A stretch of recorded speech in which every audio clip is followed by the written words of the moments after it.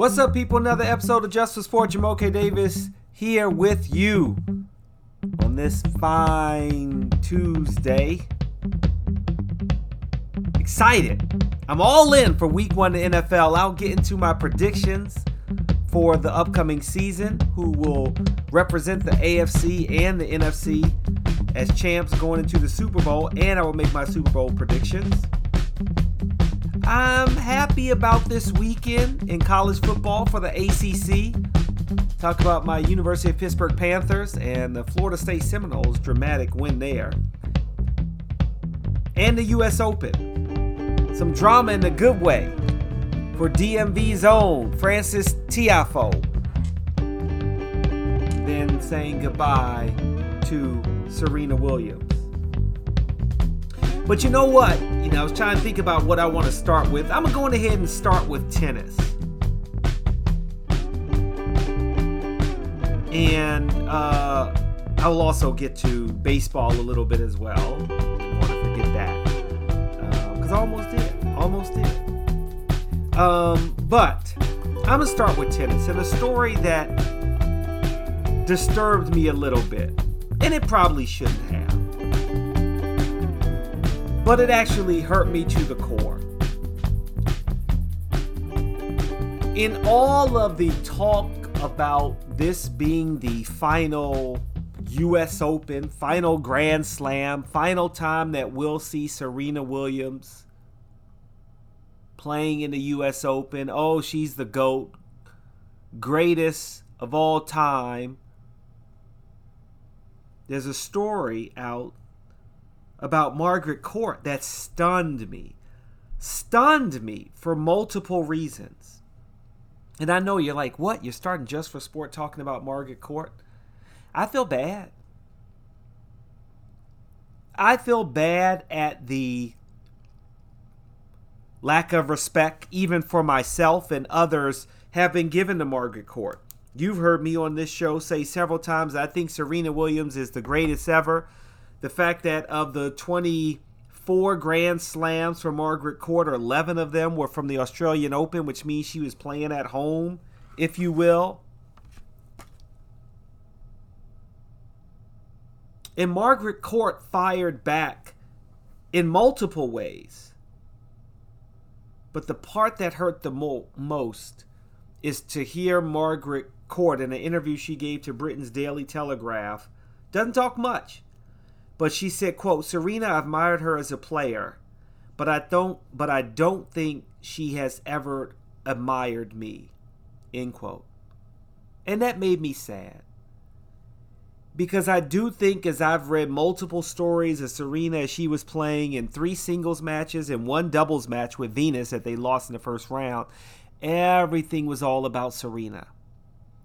Her opponents had to watch pregame after pregame after pregame, pomp and circumstance, and, bowing down to Serena and Oprah Winfrey and Queen Latifah and Gayle King all giving praise to Serena one way or another, all of the celebrities in her box, all of that stuff. Good for Serena. But when I read a little bit more of this story and some of the things that Margaret Court said, it really made me sad that they didn't mention her name. In the fact that Margaret Court brought up several things that she may not have brought it up herself. Maybe someone fed her this information, but it's all legit stats. And again, it stunned me. Serena Williams played 7 more years in Margaret Court. Remember when I talked about how Novak isn't on Rafa's level because Rafa missed 12 Grand Slams to Novak Djokovic's, 4 now because he missed his U.S. Open. Think about that. Serena Williams played in 28 more Grand Slam tournaments than Margaret Court. 28 more chances to win a Grand Slam than Margaret Court. She retired At 25, Margaret Court did. She took 2 years off. Very similar to Ashley Barty, who's also from Australia. Yes, Margaret Court's from Australia.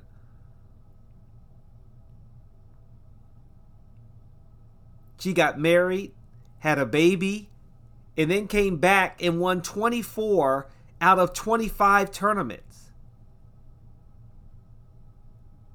Margaret Court even brought up that she had a better record than Serena after having a kid. She said, quote, "I came back after 2 babies. After having the first baby, I won 3 out of the 4 slams. Serena hasn't won a slam since having a baby," end quote. 2 babies Margaret Court had. She was still winning slams. She even felt like she was sad, and she said, another quote, "I often hear Billie Jean King saying that people didn't come down to Australia in my early years," and then, end quote. And then Margaret Court goes on to name all of these top players, including world number ones, that came down to Australia.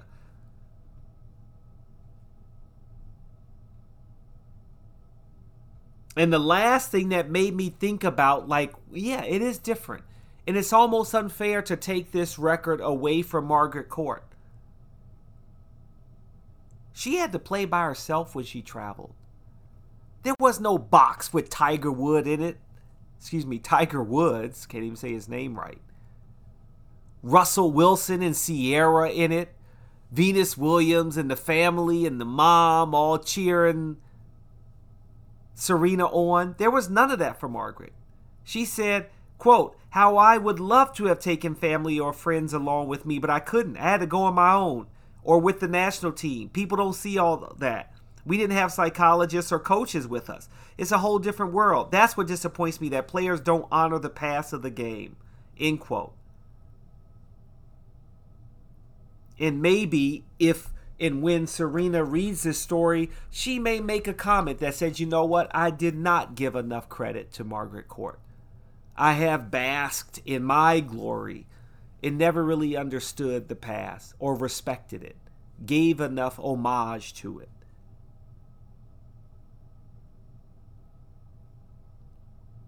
To think that all the athletes have today to kind of keep them up physically and mentally. And Margaret Court was doing it by herself. So that really touched me. That really made me think, like, wow, that's kind of messed up. I just never really thought about it like that. Didn't know it. Didn't care to know it. And now that I do know it, yep, Serena, you didn't get to 24. You didn't get to 25. And so it is fair that we say Margaret Court is the best.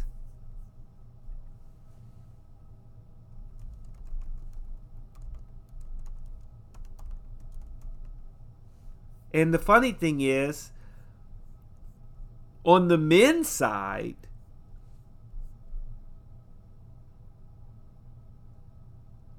you know, Rafa's got 22.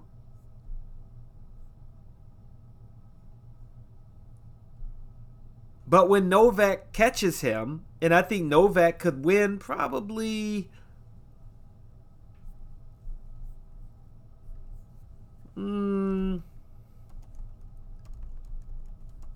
I'm going to say 24. Rafa may not be done. Rafa may not be done.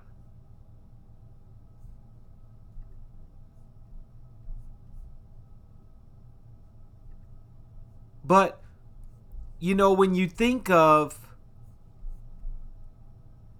Grand Slam champions, you know, we talk about this open era. Understandably so.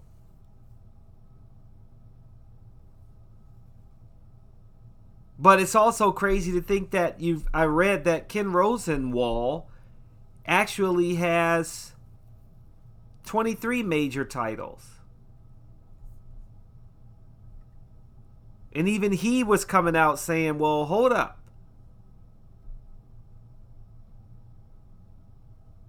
I actually won more. One more than Rafa. But if Novak Djokovic, which I think if Rafa, maybe this is it for Rafa. But I imagine it's not, because as long as Novak Djokovic is playing, I think Rafa's going to continue to try to play.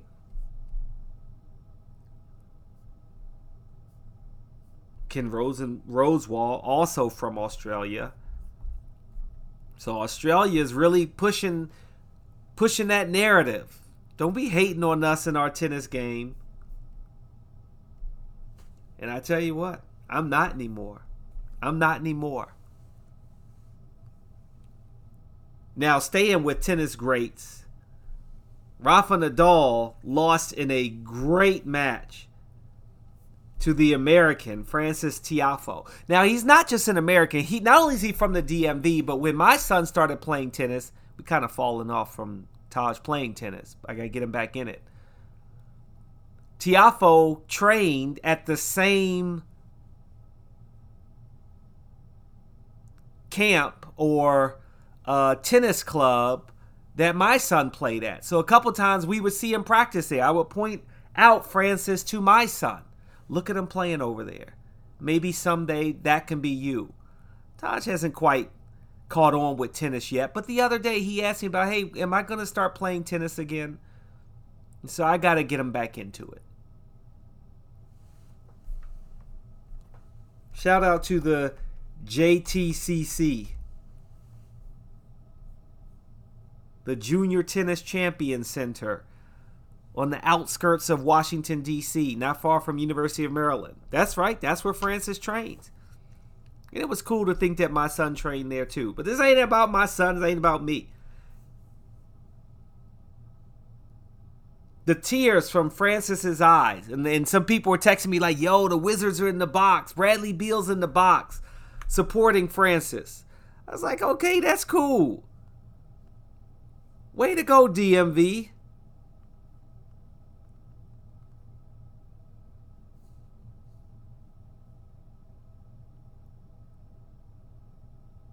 That made me happy to see him supporting Frances. That's really important.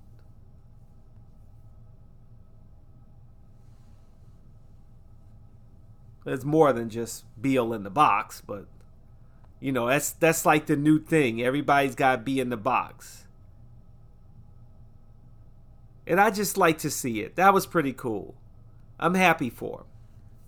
And he didn't just win a match. He ended Rafa Nadal's 22-match Grand Slam winning streak. Tiafoe saying, quote, I felt like the world stopped. I couldn't hear anything for a minute.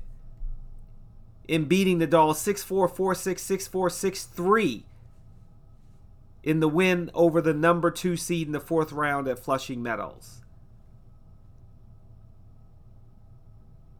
I'm so happy for him. His parents immigrated to the U.S. from Sierra Leone in West Africa.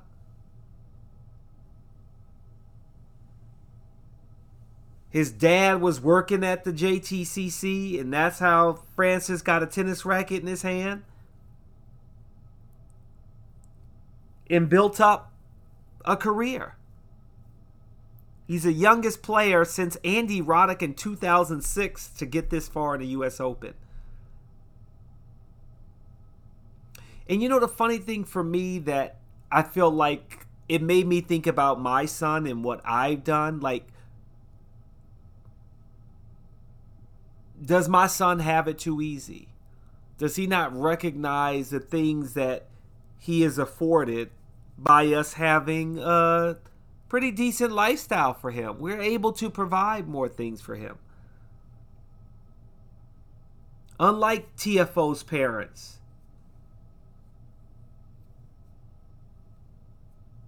where his parents worked 2 jobs, overtime through the nights,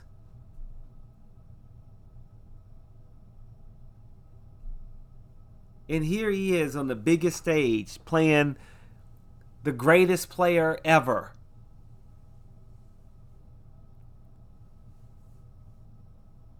And now he can say he beat Rafa. Rafa said, the difference is easy. I played a bad match. He played a good match. At the end, that's it. And this was really yesterday, which is a shame. I wish I could have seen this match more than last night. But I watched Nick Kyrgios beat the number 1 seed, Daniil Medvedev. So there will definitely be a champion you didn't expect to win the U.S. Open.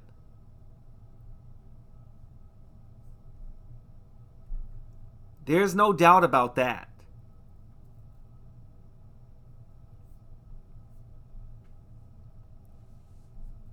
Be interested to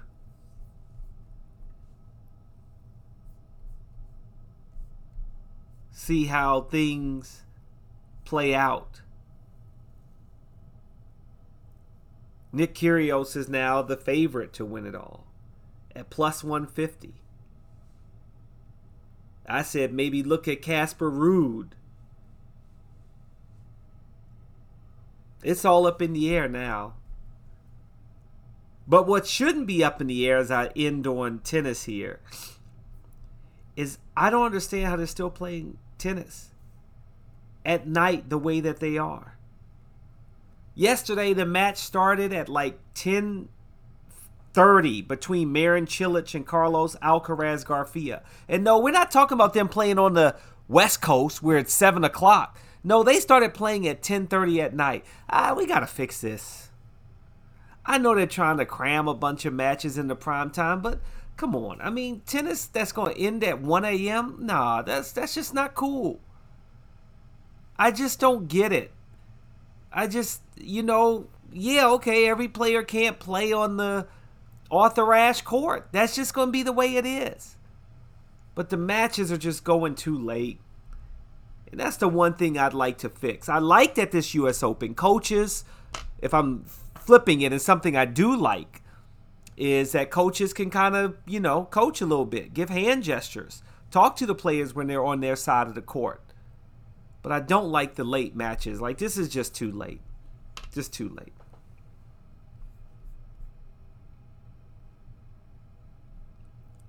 What's just getting started is the National Football League. And I am all in for week 1, as Robert Griffin III once, I think it was actually a tweet. I'm excited to get the season started. The defending Super Bowl champion LA Rams are hosting the favorites this year to win the Super Bowl in the Buffalo Bills. I'm not going to buy it. That's going to be a Thursday night matchup, and that's going to be a doozy. As it stands, the spread is favored for the Bills at minus 2.5. I'm not going to make my pick, but I'm thinking the Rams.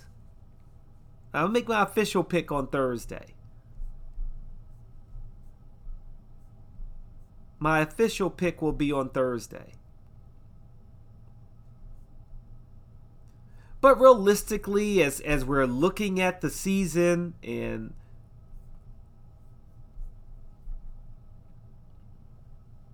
there are a lot of games I want to see. I'm not going to get into, I want to see this game and that game. I mean, realistically, yeah, there's some good ones. But I'm looking at the big picture. I'm not going to get into the weeds on Just for Sport. Now, I want to start with what I think is the toughest division in football this year, and that is the AFC West. We got the Denver Broncos with a new quarterback in Russell Wilson. We got Kansas City, Patrick Mahomes. You know what he can do. The San Diego Chargers and Justin Herbert. Dynamic offense, still suspect of the head coach. I'm always going to keep that in the back of my mind. I don't like his late game calls. I don't know about that coach. He's on the hot seat in my mind. And the Raiders. Derek Carr. Can't say enough about him. Got some new weapons. Las Vegas. That's the division that I'm excited to watch the division games. But like to think that all of those teams you would think that if they weren't in this division, may have a winning record, maybe vying for the Super Bowl. But note, they're all jumbled up, the four of them, in one AFC West. That's the division that I think is most exciting to watch.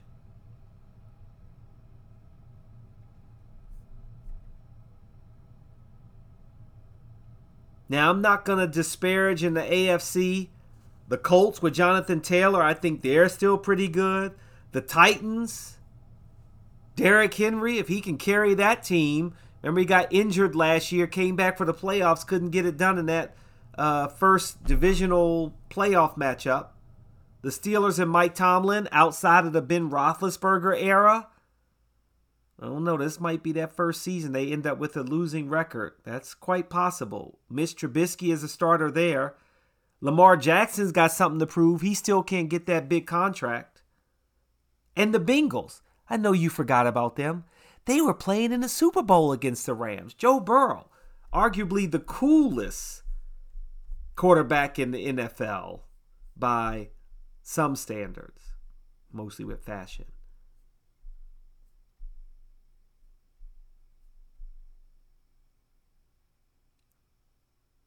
Mostly with fashion. And then lastly, I don't want to forget about the Bills. Yeah, they're the favorite. They are indeed the favorite to win the Super Bowl at plus 550. All right, yep, if you're better, you can go on ahead and you can take your favorite. But I'm going to have a few sleepers. In the NFC, my Washington Commanders, I don't know what's going to happen.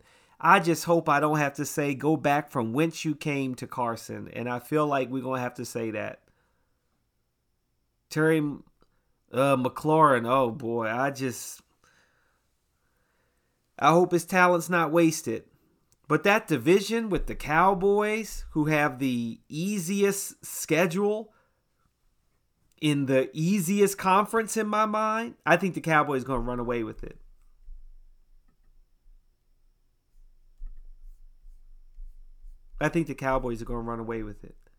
NFC North, I don't know. NFC South, nothing excites me. Tom Brady's back. But the NFC West, like the AFC West, is going to be pretty tough. I don't know about the Seahawks with Geno Smith at quarterback. But Trey Lance with the 49ers, his first year under center, got the best offensive lineman in the game in Trent Williams, and arguably the best offensive weapon in Deebo Samuel. We'll see what we can do there. The Los Angeles Rams are back to defend their title, their Super Bowl championship title. And the Cardinals, I don't know. They faltered towards the end of the year in my mind. I think they may have peaked. Kyler Murray at quarterback, small quarterback. We'll see if he can stay injury-free.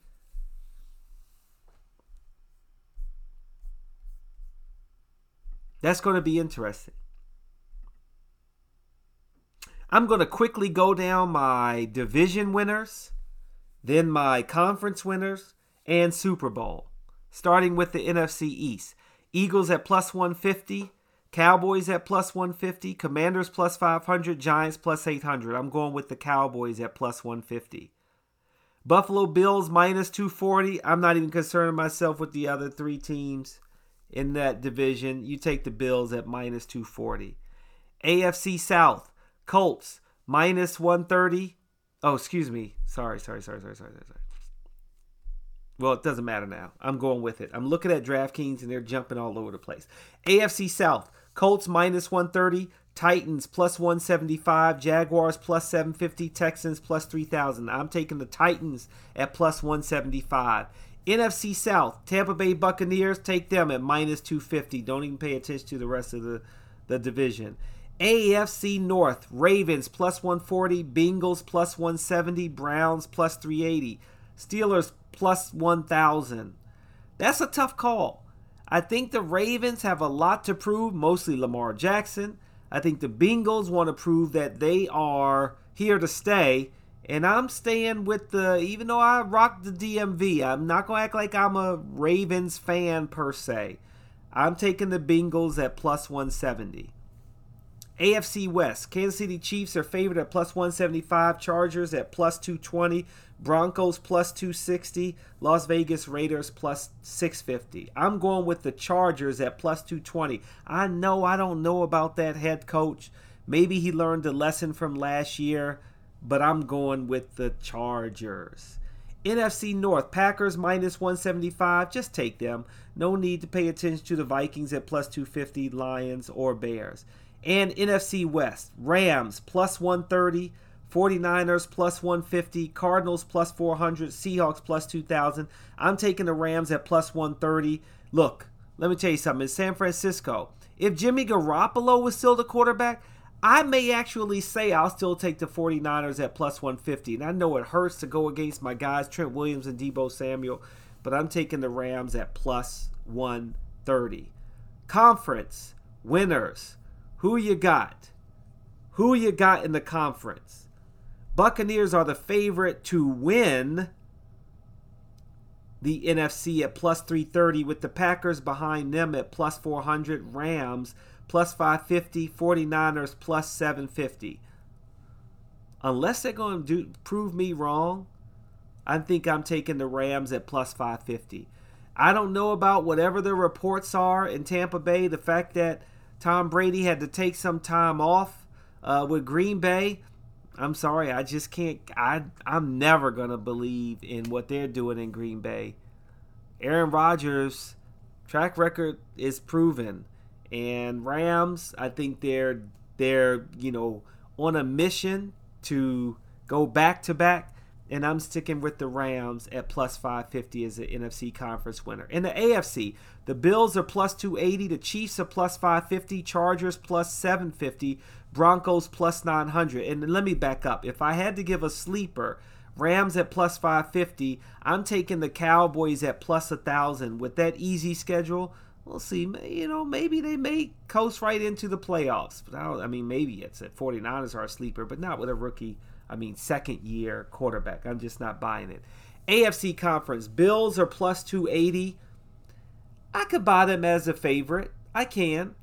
I think the Chiefs got something to prove at plus 550. But if I had to say, no, what number am I going to take? My sleeper pick is actually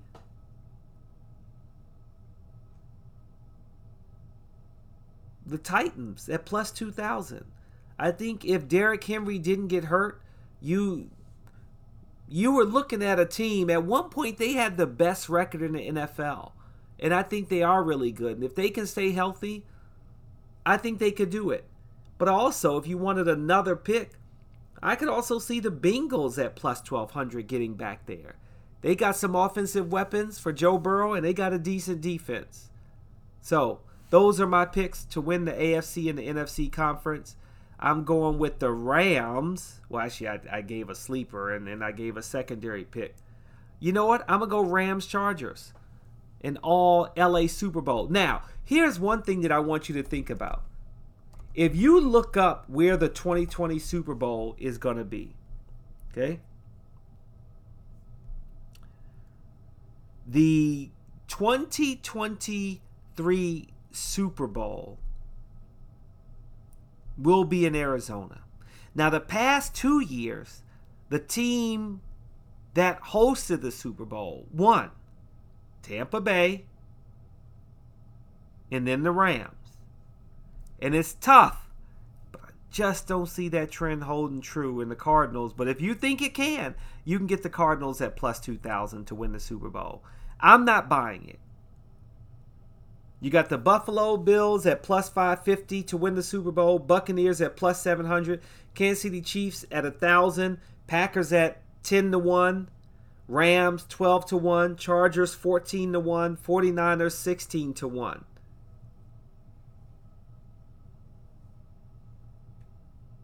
I think everything being equal, I'm going with the Rams at 12 to 1. And my sleeper pick, if you want a deep sleeper to win the Super Bowl, just throwing darts, I may go with the Titans at 40 to 1. Maybe Derrick Henry can hold that team together. But that's not a bad one to take. That's not a bad one to take. And of course, this year I will be making my parlay picks. I'm going to do my massive parlay and see what happens just for fun. Just for fun. That's it.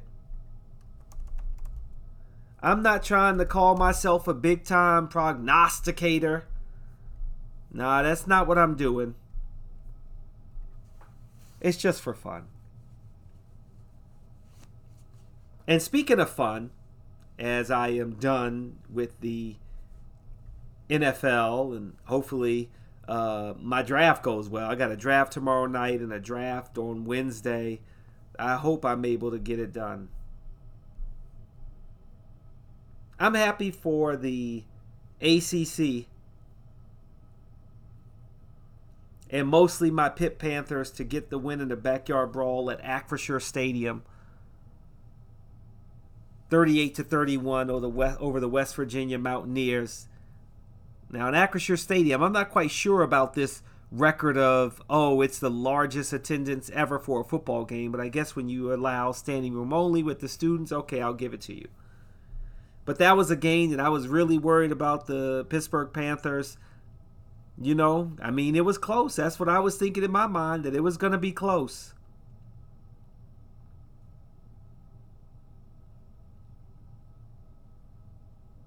But in the ACC, only 4 teams have lost.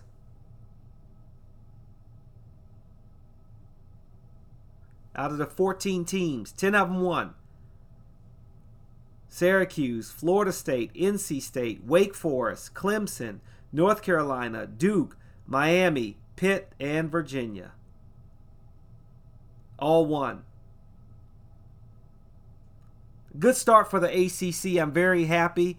I root for Pitt number 1, Florida State number 2. Then after that, I just want the ACC to win. When they're playing each other, obviously only one of them can win. But if they're playing non-conference opponents, I always want the ACC to win. Now, I still love my Big East. Boston College and Virginia Tech, or was it Miami? Man, it was so long ago. Ruined it for me when they left the Big East to join the ACC, and then other schools followed, including my alma mater, Pitt. But now I'm all in with the ACC. We just need to get Notre Dame football in there. It'll probably never happen. Never happen. But let's FSU getting that dramatic win, blocking that extra point, and their win over LSU. No Ed Orgeron there anymore. Go Tigers. Nope. It was all about the Seminoles. And the Panthers getting the pick 6 to win their backyard brawl made me very happy. Made me very, very, very happy. All right, last thing I'm going to end on is Major League Baseball.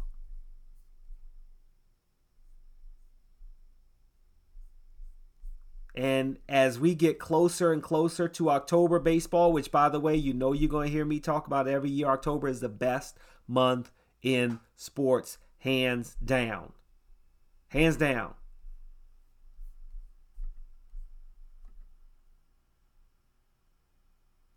But it's going to come down to the last games. The last games of the season. I feel like the Orioles, their shot at making the wild card, I don't know if they can get hot. They've lost 3 in a row, 5-5 in their last 10. They're 4.5 back of the wild card race. Tampa Bay and the Seattle Mariners, they're up a half a game on the Toronto Blue Jays right now. In the National League, The Braves look like they could lock up wild card, but I mean, they also could win the division too. Phillies, I'm always rooting against the Phillies and Bryce Harper. San Diego Padres, maybe they're going to make it, but, Fernando Tatis Jr. getting suspended for the rest of the season, that put a damper on that. But you know what? I wonder if that's why they made that deal for Juan Soto. They knew that this was coming down the pipe.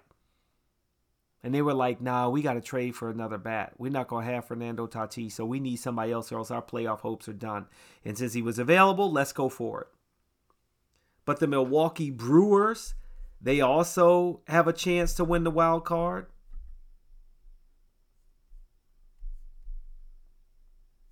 The Yankees should win a division, but Toronto and Tampa Bay are creeping up on them. The Cleveland Guardians, Twins, and Chicago White Sox will all be vying for the Central. Houston Astros, they're running away with that. Mets and Braves are near the top in the NL East. I think the Cardinals don't need to worry about the Brewers, and the Dodgers certainly don't need to worry about the Padres. But the key is, for me, when I look at the possibilities, the Dodgers are favored at plus 360 to win the World Series.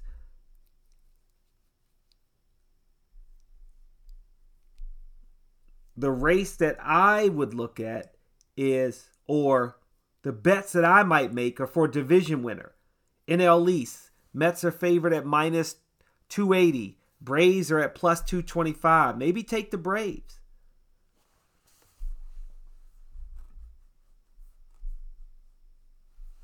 Another good bet is the White Sox, plus 240 to win the AL Central. Guardians favored at minus 120. Twins at plus 200.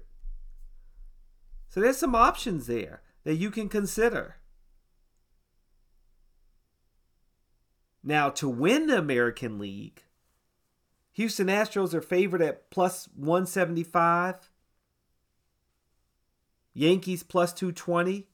A sleeper, maybe the Twins plus 3,000? No. Guardians? No. Mariners at plus 850? Yes. Blue Jays at plus 600? Yes, I might go for that. To represent the National League, Dodgers at plus 170, but I might take the Mets at plus 250 if they can get healthy. Another good sleeper pick is the Cardinals at plus 900. I'll buy that for $1. Yes, I will. Yes, I will.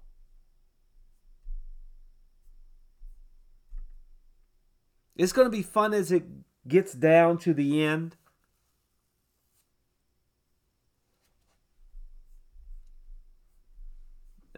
As I think about some of the wild picks that are possible,